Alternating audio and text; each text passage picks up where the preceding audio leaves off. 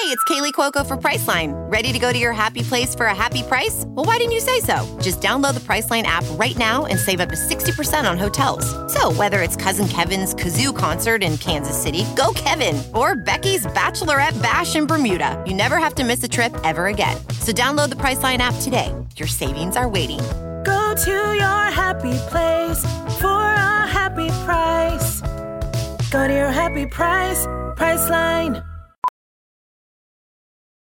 Professional welder Shayna Ford used VR training developed by ForgeFX to hone her skills as a welder. The more time that you spend practicing it, that's what separates a good welder from a great welder. VR training can help students like Shayna repeatedly practice specific skills. Virtual reality definitely helps because the more muscle memory that you have, the smoother your weld is.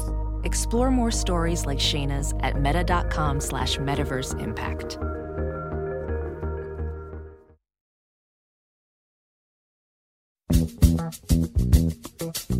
I guess I think I've always been a professional critic, or some sort of professional appreciator or something.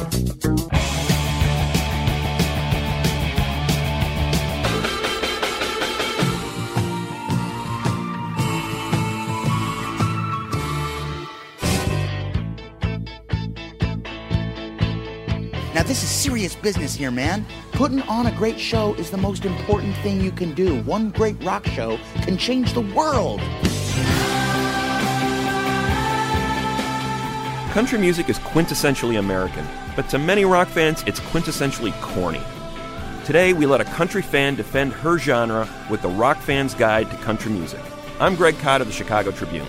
And I'm Jim DeRogatis of Vocalo.org. Stay tuned for that discussion and reviews of the new albums by The Roots and Scissor Sisters, today on Sound Opinions. From WBEZ Chicago and distributed by PRX, you're listening to Sound Opinions. Time now for some music news.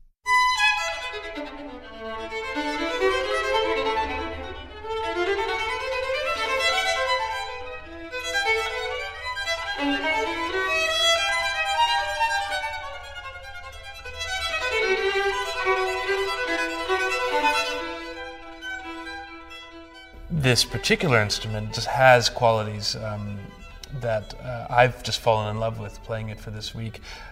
I've experienced falling in love with instruments before, where I've fallen in love with them, and then after a week or so I start to see the weaknesses, and I realize that it might have been a shallow infatuation. This violin has been quite the opposite. I mean, I fell in love with it at first, but the more I play on it, the more I'm finding qualities in it that excite me. That is Grammy Award-winning violinist Joshua Bell rhapsodizing about a violin called the Vieuxtemps Guarneri that is currently for sale for a mere $18 million. If it goes for that price, it will be the most expensive instrument ever sold, according to many experts. It has been around for centuries. Invented in 1741, very modest beginnings in the town of Cremona in Italy by a craftsman there, and passed on through the centuries, it has been played by the greatest violinists in the world in the greatest concert halls. Now it is in Chicago being sold at an asking price of $18 million. Why is it worth so much?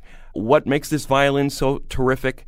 Let's talk to the man who is currently selling it, Jeffrey Foushee of Bain & Foushee, one of the largest musical antique dealers in the United States. Jeffrey, welcome to Sound Opinions. Thank you. Now, you are one of the, if not the largest dealership in the United States of antique violins, violas, and cellos, and you have got a prize on hand here. Tell us a little bit about what your latest item for sale is. It's known as the Vieuxtemps Guarneri del Gesù.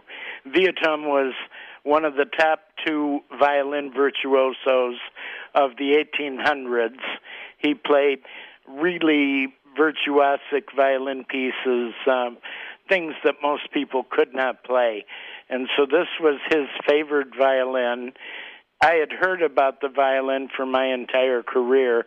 I've been in this field, close to 50 years. And so when the owner, who is from London, called me and said, he reached his 80th year, and he said, it's about time for me to turn it over. He entrusted me with the sale, and that was an exciting time. Jeffrey, I just want to set the scene here. I mean, this is called the Mona Lisa of violins. You're expecting possibly to get as much as $18 million for it? Yes.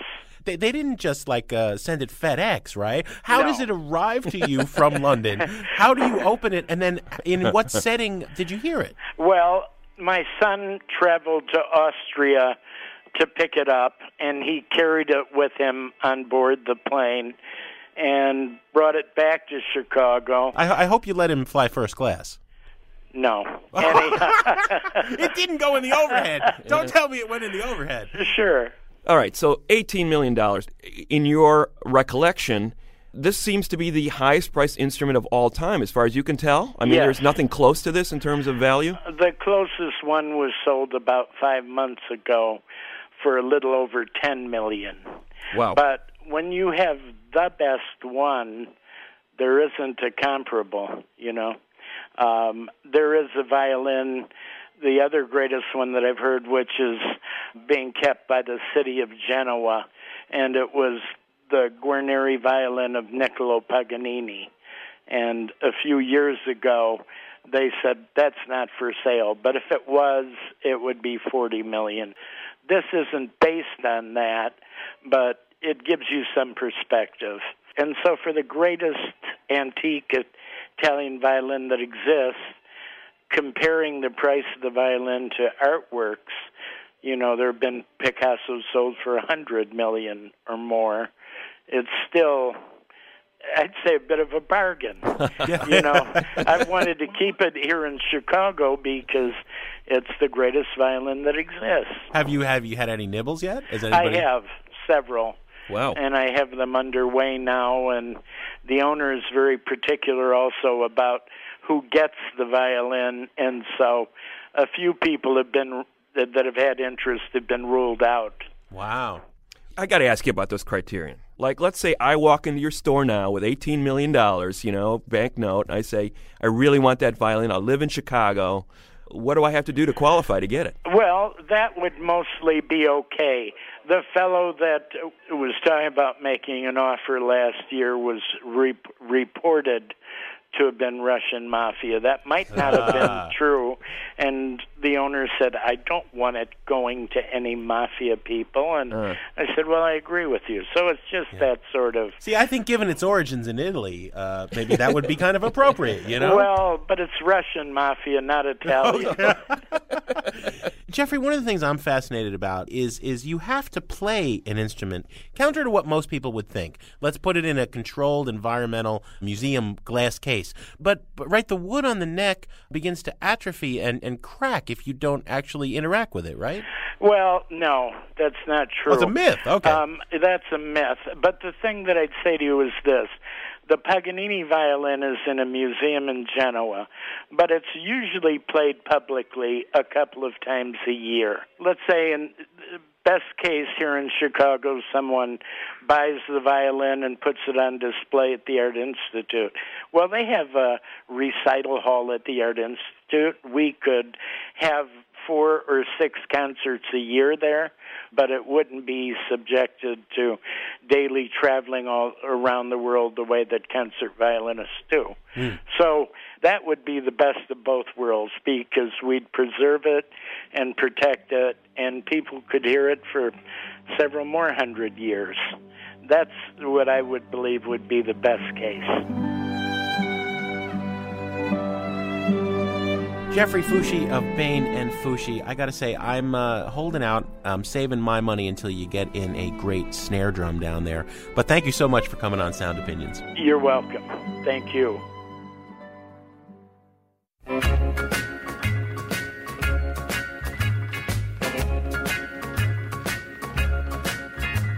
While I'm at home a-working and a-slaving this way, you're out a misbehaving, spending all of your pay on wine, women, and song. While I'm a-making beds, you're out a-making time. You rob my piggy bank and spend my last thin dime on wine, women, and song. You're listening to Sound Opinions, and that is Wine, Women, and Song by country legend Loretta Lynn. And those three things, wine, women, and song, along with pickup trucks, outlaws, and lost dogs, make up some of the biggest cliches of country music. Cliches that give the great American art form a bad rap, especially among certain rock fans. So this week, Jim and I wanted to give country music a second shot. We're joined by Chrissy Dickinson, a music writer and former editor of the Journal of Country Music, for the Rock Fan's Guide to Country Music. Chrissy, welcome to Sound Opinions. Thank you. It's great to be here. It's great to have you. First, give us just a quick overview of how you would define country music. Yeah, it's a difficult thing to define in a way. I had interviewed the country singer Lori Morgan one time, and I asked her, I said, what is country music? And she said, country music is therapy. It's therapy for the rural world, and which I thought was kind of a good definition as any. In a lot of ways, I mean, that I think maybe is how it started. Country music, is definitely an American art form. It's a root form of music that came from the American South and later the Southwest.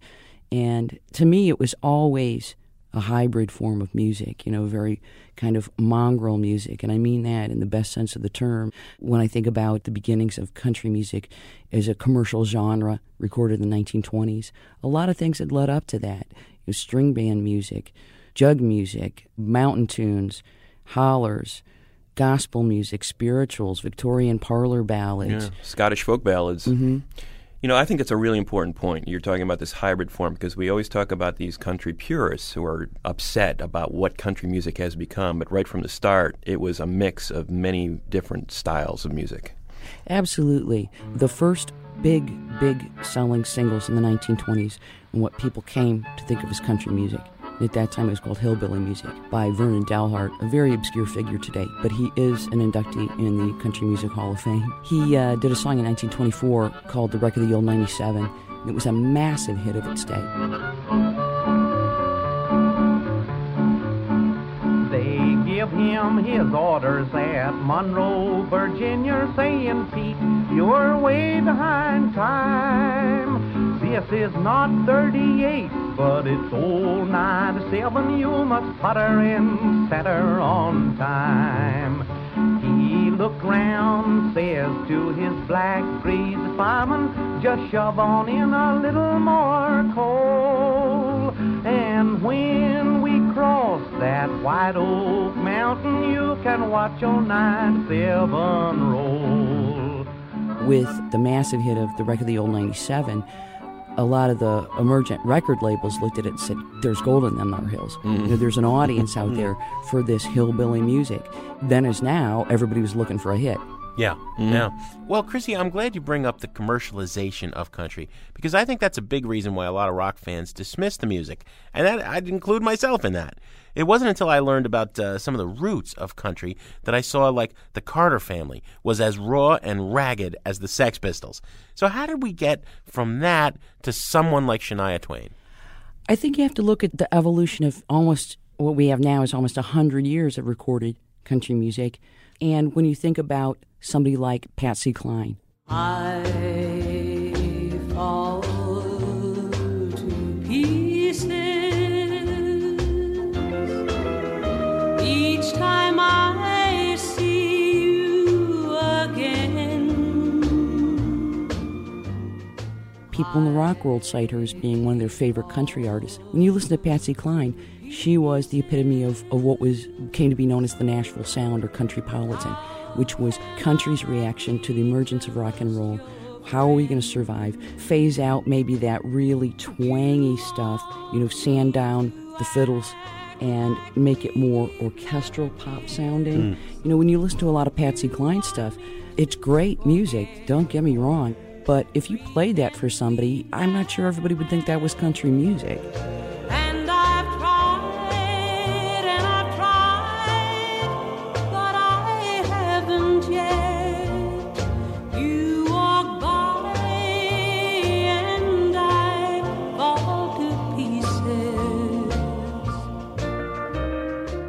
So by the time you get to somebody like Shania Twain, who was going for pop crossover as well, you can criticize Shania if you think it's a bad pop song. But strictly in terms of doing pop music, I think, what goes for Shania would also have to go for Patsy Cline. Any man of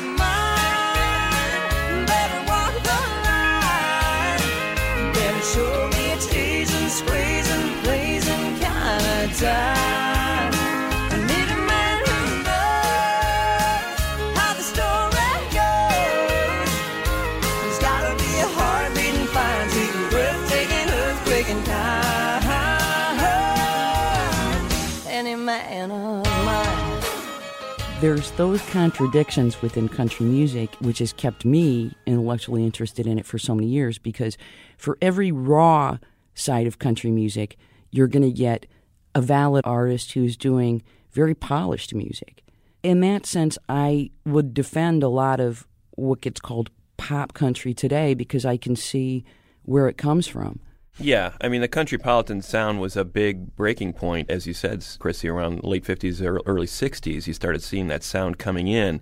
I'm curious about your entryway into it because you come from a rock background. You played in punk bands. Yeah, I think in childhood, like a lot of people that are real music heads, I listened to anything I could get my hands on. And I remember as a kid, country music was in that mix. I remember being 12, 13 years old and seeing Tanya Tucker when she was 13, like 1972, 73, when she came out with those hits. But I remember hearing this 13-year-old girl with this really strong, heavy twang standing there in this maxi plaid dress on the Mike Douglas show singing these really weird, bloody, gothic Southern songs. One that went number one on the country charts at that time, Blood Red and Going Down, and you have to hear that song. I remember at the time hearing that on radio, and it's essentially, she's this 10-year-old little girl. Her dad realizes the mom has been cheating, so he takes the kid, gets in the pickup truck, and he's going to go out and kill the wife and her lover. And, of course, takes his daughter with. And, of course, she's singing it from the perspective of the daughter. It's like an Eminem song. Yeah. People think Eminem invented this, yeah. And at the end, she says, something like, sometimes a child of 10 doesn't know exactly what to say, and then he leaves them both dead, soaking up the sawdust on the floor. We searched in every barroom and honky-tonk as well. And finally Daddy found them. And Lord, the rest is hard to tell. He sent me out to wait, but scared I looked back through the door. And Daddy left them both soaking up the sawdust on the floor. That just struck me because here was a girl who was around my age, which was thrilling for me at that time, singing these really strange songs, and then got into punk heavily. But I remember it was around 1990 when my band finally broke up. At that time, around 1990, I remember feeling like rock music at this time, a lot of the indie rock that was coming out, it was no longer speaking to me in the way that a lot of the original punk stuff had. And I found myself, I think because of a lot of personal loss in my own life, gravitating to country. Country music was so direct and so from the heart, and it was about heartache, and it was about loss, and they were simple songs, and because a song is simple doesn't mean it's simplistic. I remember at that time getting heavily into Merle Haggard. He was a complete revelation to me, and as one writer put it so well, nobody wrote about the way men and women come together and blow apart the sensitivity that Merle Haggard did. Today I started loving you again. I'm right back where I've really always been. I got over you just long enough to let my heartache mend. Then today I started loving you again. He was really at that Bakersfield sound, which was that real electric Fender Telecaster driven sound with the propulsive drums. I happen to think Merle Haggard is a great place to start, to go forward and back in his influence. With only these few million tears I cried. We're going to continue our Rock Fans Guide to Country after a short break on Sound Opinions from WBEZ Chicago and PRX. Later on, we've got new music reviews, and Greg will add a track to the Desert Island Jukebox. For me. had just begun. 'Cause today I started loving you again. I'm right back where I've really always been. I got over you just long enough to let my heartache mend. 'Cause today I started loving you again. Then today I started loving you again.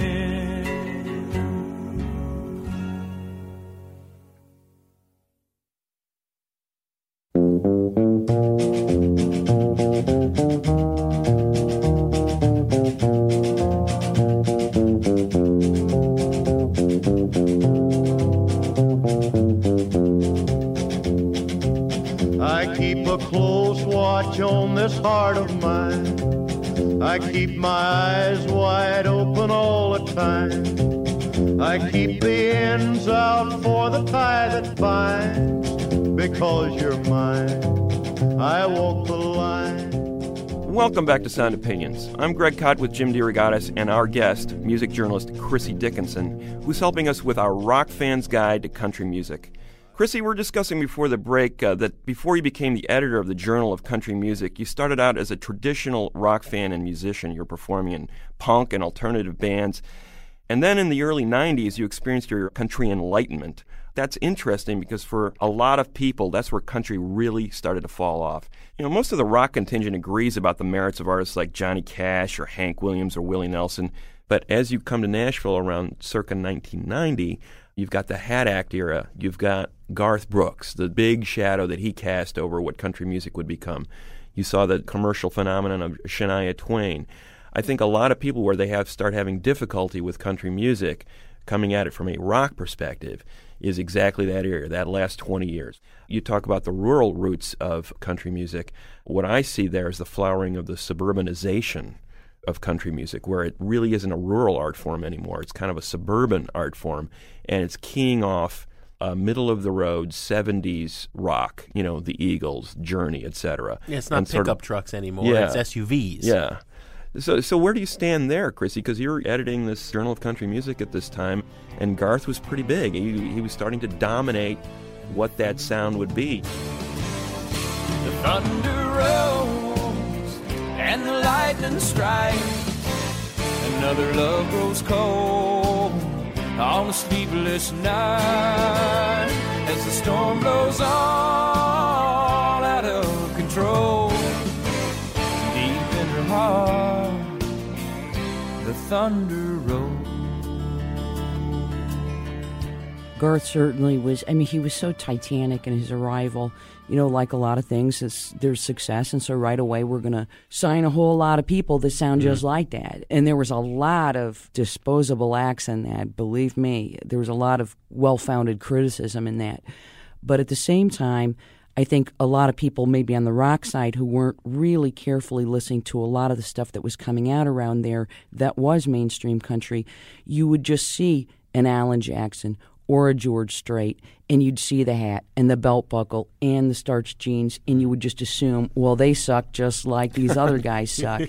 And there was an unfairness about that. And I would tell anybody, speaking of Alan Jackson, he debuted in 1989, and that first record, Here in the Real World, that's a great song. But here in the real world, it's not that easy at all. 'Cause when hearts get broken, it's real tears that fall. And darling, it's sad but true. But the one thing I've learned from you is how the boys don't always get the girl here in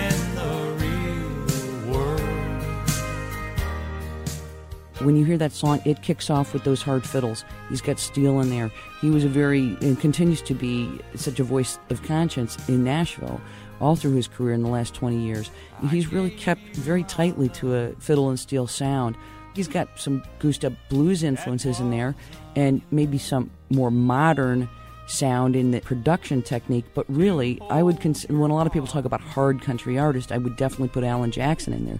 We're talking to our colleague, country music journalist Chrissy Dickinson on Sound Opinions. Chrissy, I remember seeing Winona Judd's very first solo show ever in the 90s. She has this tremendous voice, she's got this big personality, and then the record comes out and it's produced by Tony Brown, who is one of those Nashville super producers, and it just sounded so polite. Yeah. I agree with you. She's somebody that got way too polished, maybe because she was worried about commercial concerns of what's going to sell. I would love to see some of these artists take more chances. Good things can come out of the studio system as it's practiced on Nashville, in the same way that great stuff came out of Motown, sure. Which is a very controlled environment. But the danger there is then you hit a day when a lot of the tracks can start to become formulaic. And also, there's a lot of fear in the industry. Country radio ruled, and it was always kind of been a bottleneck, what can get through there. So I think a lot of artists themselves, who maybe would have liked to take more chances, found themselves playing it safer. Yeah, but as with rock, an alternative emerged to the mainstream country sound at about the same time. You had bands like Uncle Tupelo and the Jayhawks who wanted to return to country's roots. But you've always been a little bit critical of alternative country. With certain all-country acts that were emerging around that time, and I think there were some very good ones. But then a lot of what I heard was kind of a mocking of country, doing this kind of faux twangish stuff, and also a little too much irony, a little too much preciousness to it. I guess it kind of rankled me because I thought being a true punk means actually listen to stuff, listen to it deeply, really explore it. And ultimately, is it better if something, or more real country if something has more punk roots than if it has pop roots? I don't know. Yeah. What's more authentic, a country singer today who lives in a palatial mansion in the suburbs singing about their SUV, or a kid from the Midwest in a punk band singing about being a 19th century coal miner? Mm-hmm. Who are you going to believe more, you know? And the other thing about the country audience today is that it is one of the few audiences left that actually does buy more physical product than digital product. There's still an allegiance to country radio. So you're still seeing the country sound still playing by the old rules in a lot of ways. Mm-hmm. Do you think there's any sense of that breaking at all, and what might that lead to in the way country music is presented in, say, the next 10 years? It's hard to predict what's going to happen. Part of me feels like, well, is it going to even become more narrow? Because Walmart can only stock so many CDs, that it's going to become lesser, and only these big superstars or people that can really cross over into the pop market or the rock market. Or might it be artists who can't break into the charts or had a career at some point feeling more freed up maybe to go onto an indie label level, or maybe distributing their own music because they can't get into a Walmart? Well, Chrissy, let's wrap up our rock guide to country music with some recommendations. Say you're coming from that rock perspective and you're still dubious about country music, particularly in the mainstream. Who are some Nashville artists that you think would resonate with people? Faith Hill, who again has a very mixed discography, but I'd gone back and listened to her second record that came out in 1995. It Matters to Me. And it's a country pop record. So for a rock audience going to that, they might be put off by some of that. But for those people who could look back and say, hey, I used to love Lynn Anderson singing Rose Garden. I Never Promised You a Rose Garden. Or Jeannie Pruitt singing Satin Sheets. When I listened to it, I was really surprised how fresh and good she sounded in 1995, because her twang was still very heavy, that Mississippi accent. And she had a lot of the vulnerability that Tammy Wynette had. There's one in particular on there that was written by Alan Jackson, I Can't Do That Anymore. And it's a very kind of country-politan kind of production, but at the same time it's really from the heart, in this Tammy Wynettian way of a woman, singing about this sadness at the core of her life and the sadness in the marriage. Now you say I'm being silly, but you don't know me really. You never take the time to ask me how I feel. I keep the checkbook balanced, I decorate your palace.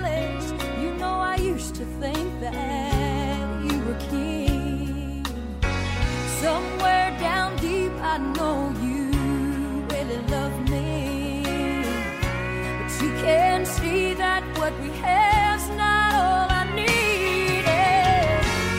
I keep on giving, but I can't stop living. A woman needs a little something of her own. I like happy endings, I don't like depending. I keep right on pretending, but I can't do that anymore. So you say Faith Hill. Anyone else excite you as a listener? Well, in addition to George Strait and Alan Jackson, I would point to Vince Gill. He's on the downswing of a once big commercial career. But I think in some ways he was making the best music of his life over the last decade. And in 2002, he put out a terrific record called Next Big Thing. And one of the songs on there is called Young Man's Town. Emmylou Harris sings background on it. It's a beautiful tune. And at the heart of the song is basically he's a guy whose heyday has passed. And he realizes this town has left me by. And one day you wake up and wow, it's over. And you didn't see it coming. And I think you could apply it not just to a music career or to Nashville as a town, but to anyone in life. You know, these feelings of aging. Don't know when and you don't know why. You feel like an old memory hanging around.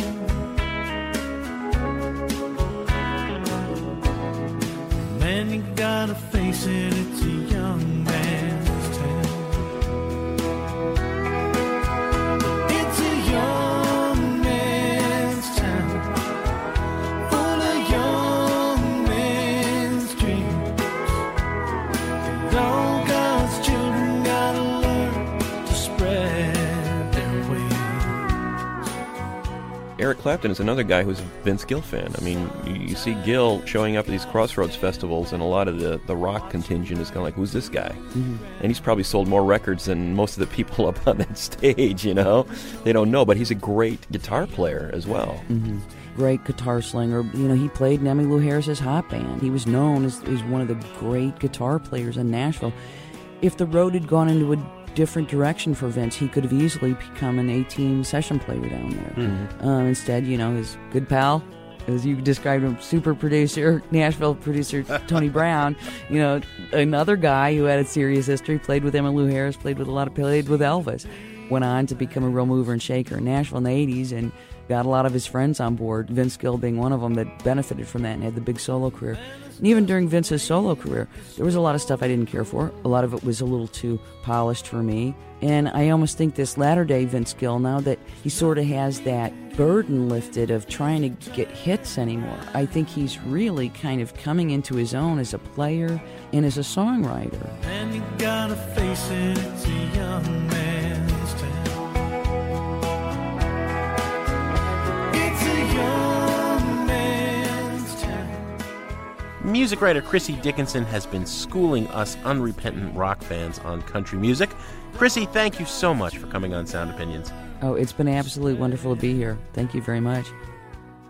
Next up, Greg, we've got some album reviews.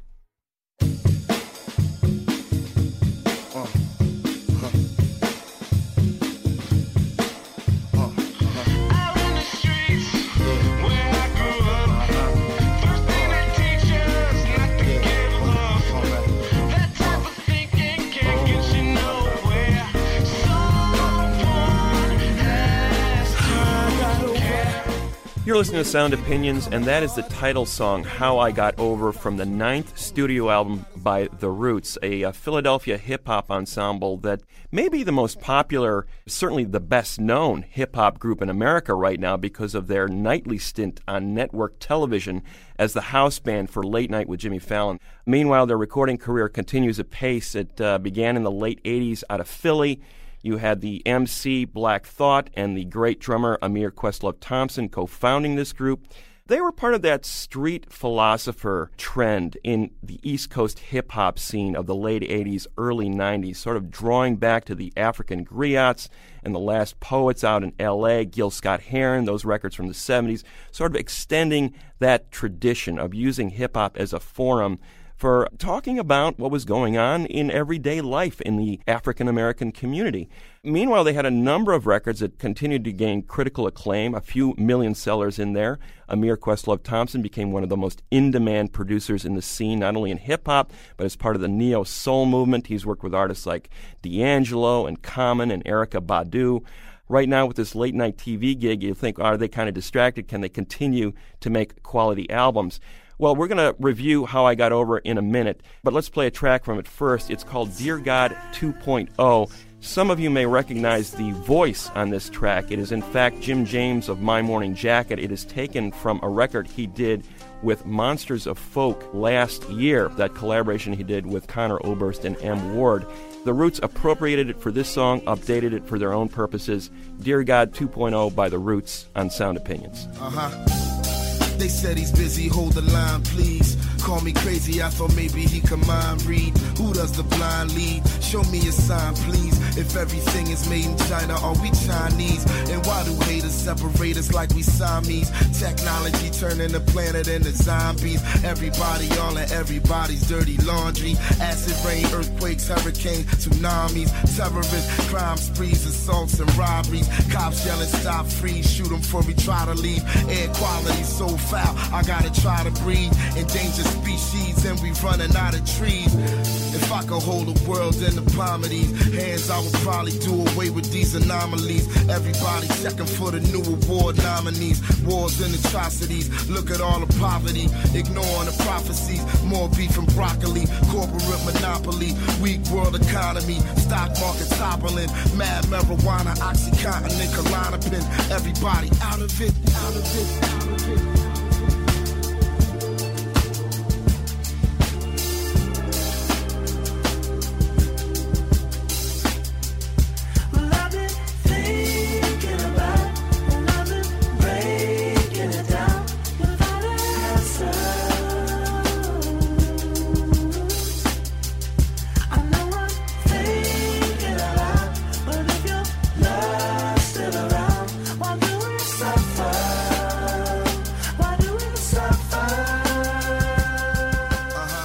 That is Dear God 2.0 from the new Roots album, How I Got Over, here on Sound Opinions.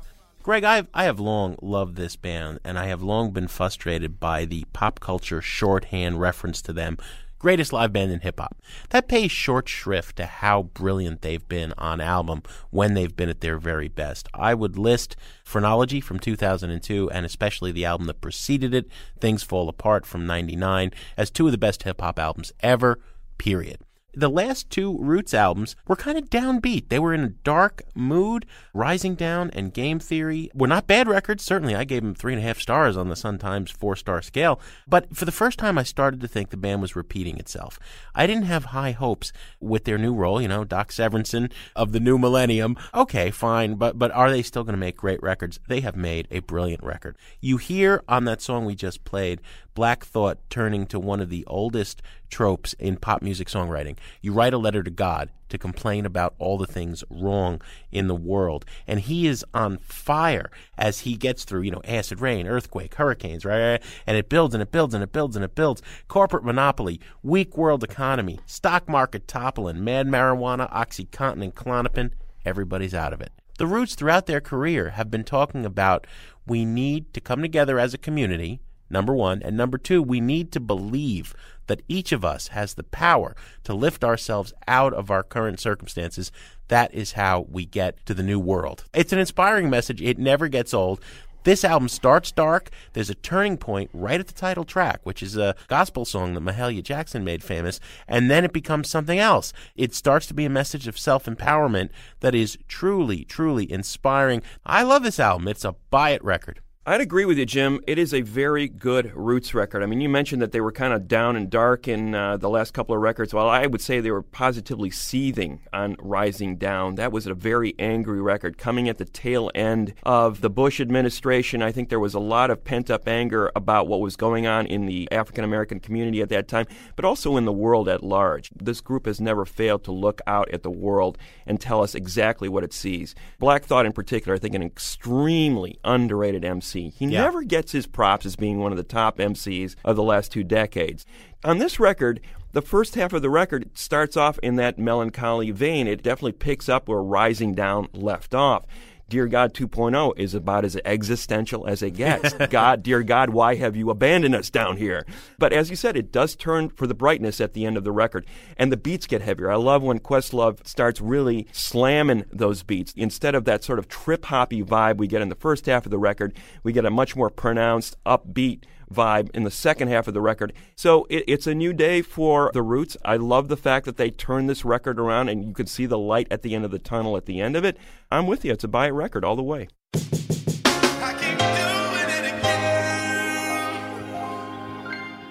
A very enthusiastic double buy it for the Roots' new album, How I Got Over.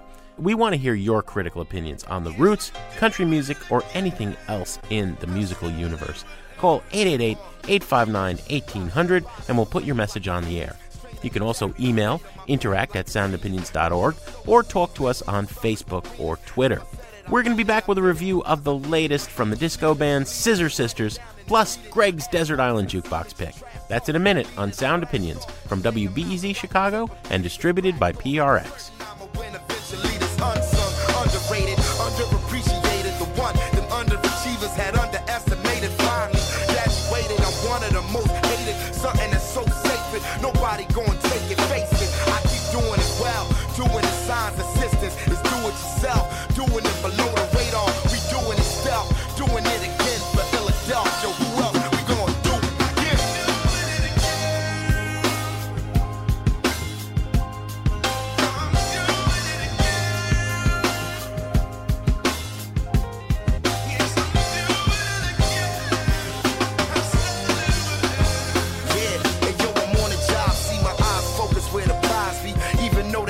Rob me and sabotage the spot, just like Pop when they got him in the lobby. Tried to tax and find me like Ronald Isley. Eyes to change, man, ain't no with fans or problems. Niggas used to know me, they don't even recognize me. Yup, the P5B is who the repertoire be. Doing it again just like 48 and Cosby. I'm like Martin Luther King, you like Rodney. The difference is I give it everything.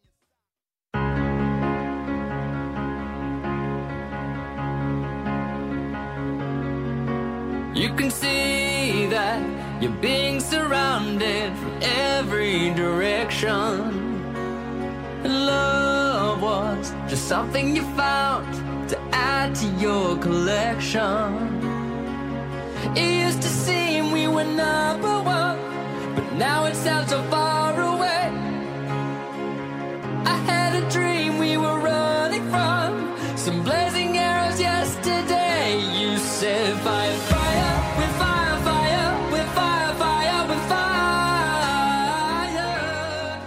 Welcome back to Sound Opinions. I'm Jim DeRogatis, he's Greg Kot, and those are Scissor Sisters with the song Fire with Fire from Nightwork, their third album. Greg, the Scissor Sisters burst onto the scene in the early 2000s, part performance art project, part burlesque troupe, and part loving musical homage to the underrated artistry of the disco era. We did a show about that not that long ago. People loved it. Yes, there was good music in the disco era. Scissor Sisters pick and choose from a lot of it, and that's how they started making their name. Really, 3 New York artists. Vocalist Jake Shears, who does the best Leo Sayer high falsetto vocals since Leo Sayer, animatronic, and the multi-instrumentalist synth wizard Baby Daddy. They really hit big in 2004 with a single covering Pink Floyd's Comfortably Numb in the style of the Saturday Night Fever Bee Gees. Huge hit in England. These guys were as big as Muse in the UK in their time, but they remained a cult act in the United States. We reviewed their second album, Ta-Da, in 2006. By that point, they were kind of going into the camp territory. The formula was kind of going off the rails. They had a lot of trouble making this third album. They made and recorded and finished one entire version of it before giving up, trashing it, and hiring dance pop hitmaker for hire Stuart Price. He's known for his work with Madonna, Kylie Minogue, The Killers. They went to Berlin. They got inspiration from the Berlin Underground. They made a whole new album, and now here it comes, Nightwork. Let's play a song from it, and then we'll come back and give our opinion. This is a song featuring Animatronic. It's called Skin This Cat by Scissor Sisters on Sound Opinions. Good loving within your grasp, don't let it throw you. And there's a million ways to skin this cat, so let me show you. I got a brand new hook to hang your hat. Tell me, baby, just where you at. There's a million ways to skin this cat, so let me show you. And if you get it right, love is in my life. Get it right, love is in my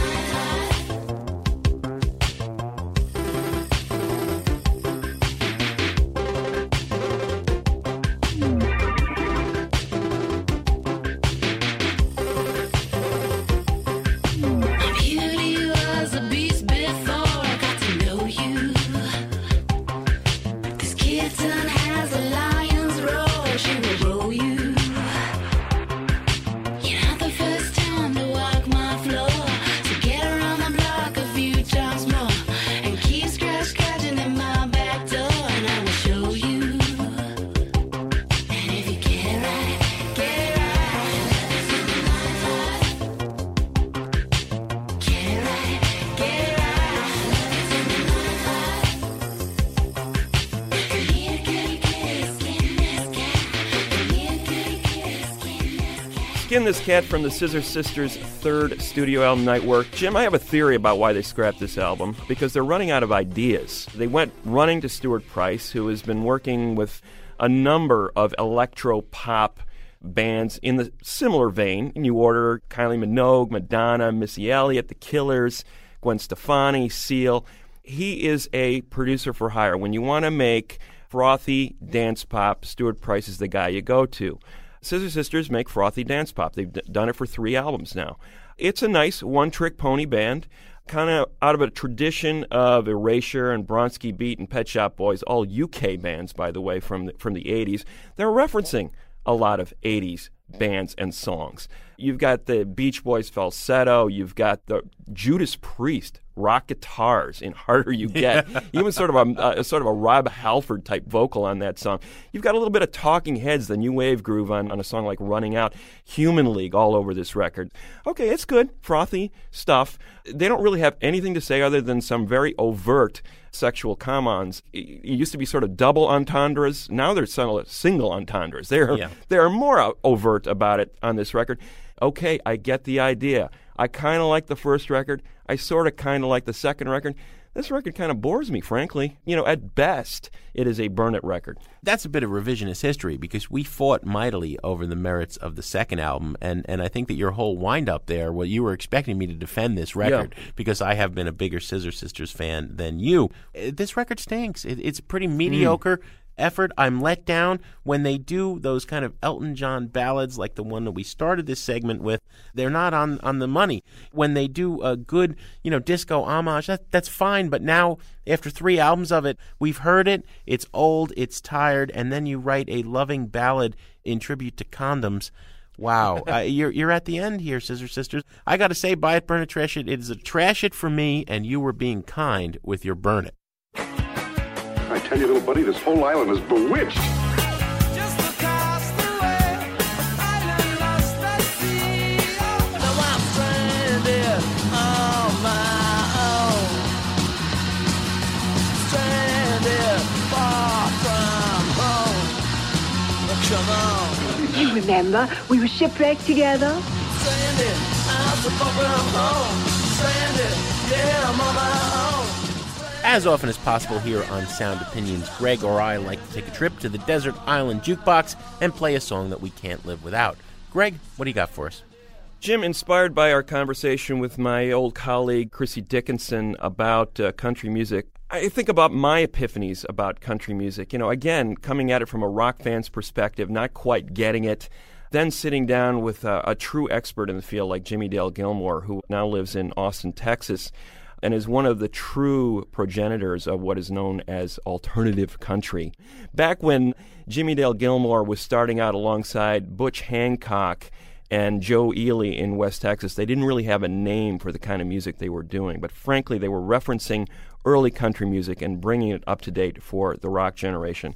Those three musicians, artists, got together originally in Lubbock, Texas, ended up in Austin eventually, but they were considered the Flatlanders. In fact, that was the derisive term used for them when they went to a Nashville recording studio to record their one and only album for several decades, their 1972 debut, which became known as More a Legend Than a Band. It was available only on 8-track. That's how little their record company thought of this record. They go, this has no chance of selling. What they were doing was a hybrid of Hancock's folk, Ely's rock, and Gilmore's country, and creating their own sound. Some people described it as sounding like it belonged on a scratchy 78 RPM record. It could have made in the 20s and 30s. It was kind of very rustic sounding. There were no drums on the record, all stringed instruments, except for this one weird touch. A friend of theirs named Steve Wesson was playing a musical saw. It sounded like a woman's voice alongside Gilmore's warble on this record, gave it a whole psychedelic feel. That combined with the metaphysical lyrics. I mean, these guys were talking about some heavy stuff influenced by Eastern philosophy and the Beat Generation writers, bringing it all together in this wonderful record that was discovered by subsequent generations and used as a touchstone. When you think about bands like Uncle Tupelo and Jayhawks and the old 97s and that whole boom of alternative country in the late 80s, early 90s, well, this record anticipated that movement by about 20 years. I'm going to play the lead track on the album, and it's still one of the most famous songs. Gilmore wrote it. He's the lead vocalist on it. Ely and Hancock are backing him up. That musical saw is singing alongside Gilmore on this song. It just gives it a whole otherworldly feel. There's nothing really like it in country music, and yet it is a quintessential, in many ways, country song. Dallas by the Flatlanders on Sound Opinions. Did you ever see Dallas from a DC 9 at night? Well, Dallas is a jewel, oh yeah, Dallas is a beautiful sight.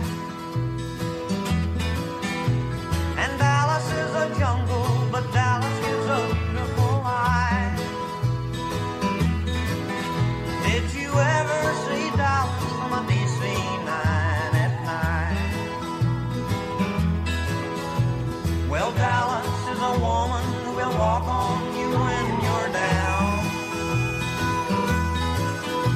But when you are up, she's the kind you wanna take around. But Dallas ain't a woman to help you get your feet on the ground. And Dallas is a woman who will walk on you when you're down. Well, I came into Dallas with the bright lights on my mind. But I came into Dallas with a dollar and a dime. Well, Dallas is a rich man with a death wish in his eyes. A steel and concrete soul and a warm-hearted love disguise. A rich man who tends to believe in his own lies. Yeah, Dallas is a rich man with a death wish in his eyes. Well, I came into Dallas with a bright lights on my mind. But I came into Dallas with a dollar and a dime. Did you ever see Dallas from a DC 9 at night? That was Dallas by the Flatlanders on Sound Opinions, Greg's Desert Island Jukebox pick for the week. What do we have on the show next week, Greg? Jim, we're going to have some fun next week. We're going to talk about careers that went off the rails, promising careers that suddenly turned disastrous. As always, we have some thank yous to say on the way out. Sound Opinions was produced by our ace team of Jason Saldana, kind of the Johnny Cash of this unit, and Robin Lynn, who is the Loretta Lynn. And of course, our fearless leader, our executive producer, Tori Southside Malatia. He's kind of the mini Pearl.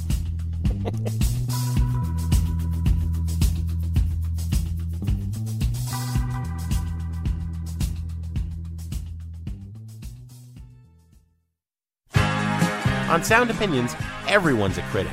So now it's time to hear what you have to say.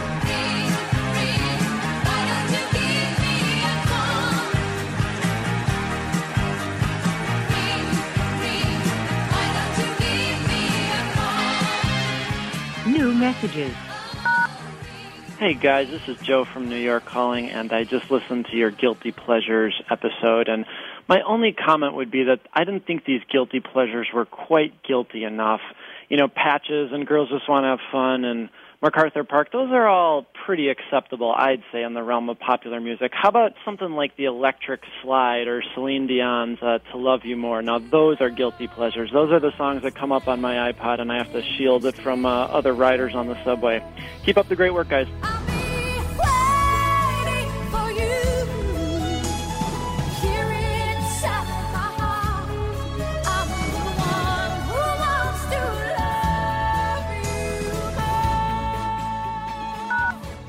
Hi, Sound Opinion.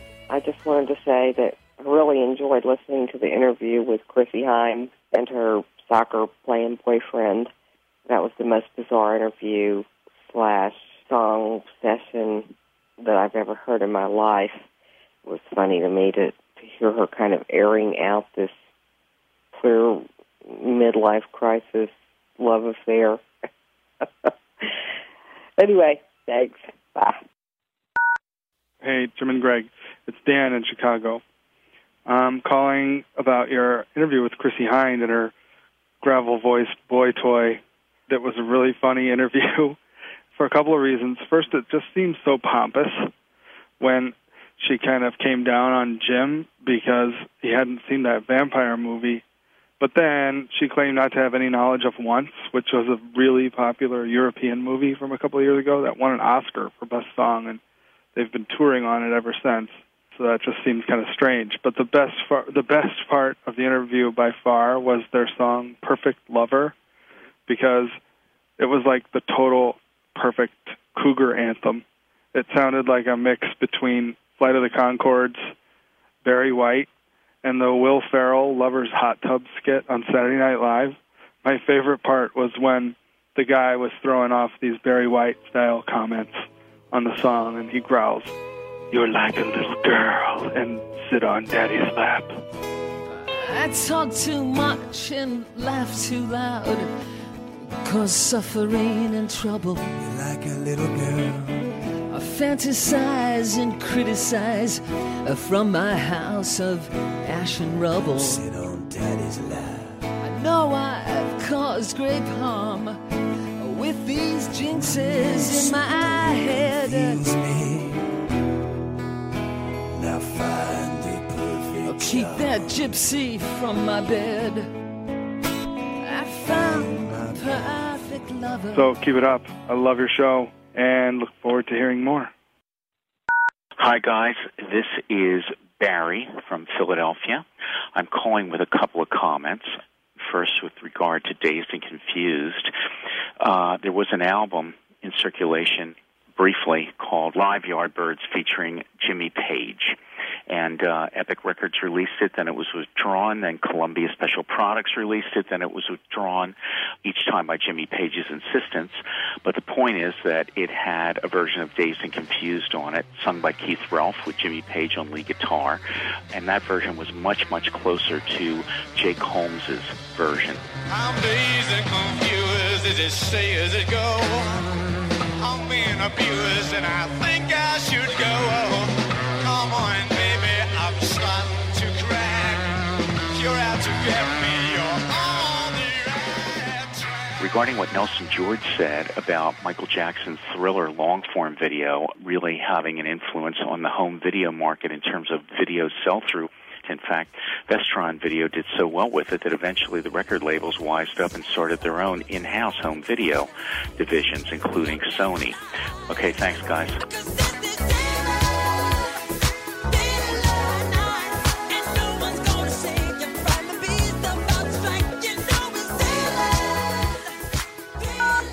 No more messages. To share your opinions on Sound Opinions, call 888-859-1800. We'll be back next week on Sound Opinions from WBEZ Chicago and distributed by PRX.